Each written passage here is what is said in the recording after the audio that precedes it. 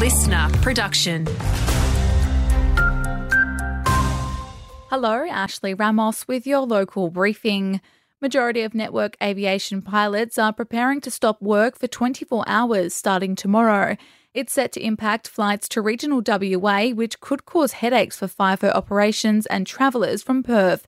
The looming industrial action as the Australian Federation of Air Pilots try to reach a new enterprise agreement with better pay and conditions. The former competition watchdog chief believes Australians are paying too much, and it's not because of inflation alone. A price gouging inquiry led by Alan Fells has received more than 750 public submissions. Professor Fells found weak competition allows companies to profit push prices, hurting Aussies like a nurse who squeezed her budget due to rising costs. She has to make spending compromises every day. She told me there have been times when she skipped meals, lived off toast, worn shoes with holes in them for extended periods because she couldn't afford to replace them. There's a unique challenge facing miners as the nation moves towards net zero.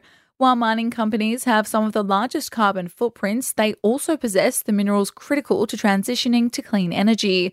Deloitte's Nikki Ivory says the trouble is finding the perfect balance. You've got to try and do that extraction in the cleanest possible way with the least emissions so as not to add to the emissions footprint. The twin challenge and opportunity that's so exciting for mining companies. Investigations are underway into a stolen mobile screen plant in Northam.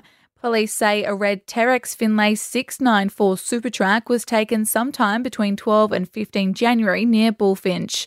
Anyone with information is urged to contact Crime Stoppers. In sport, a Leonora talent has finished in the top 5 at the Bobsleigh World Cup in Latvia. Chiara Radingius taking out 5th place in the True Women Bob division with her teammate Bree Walker.